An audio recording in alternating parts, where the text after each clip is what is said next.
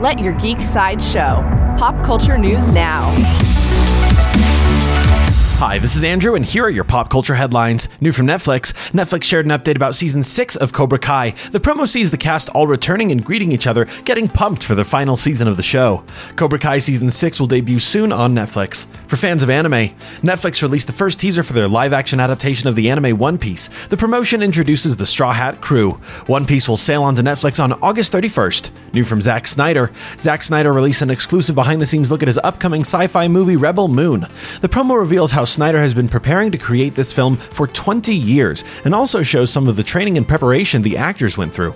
Rebel Moon hits Netflix on December 22nd. For fans of Spider-Man, according to Deadline, Sony Pictures has removed El Muerto from its release schedule. The film was set to tell the story of another superhero in their Spider-Man universe. He's an anti-hero and the son of a luchador, next in line to inherit the ancestral power of El Muerto.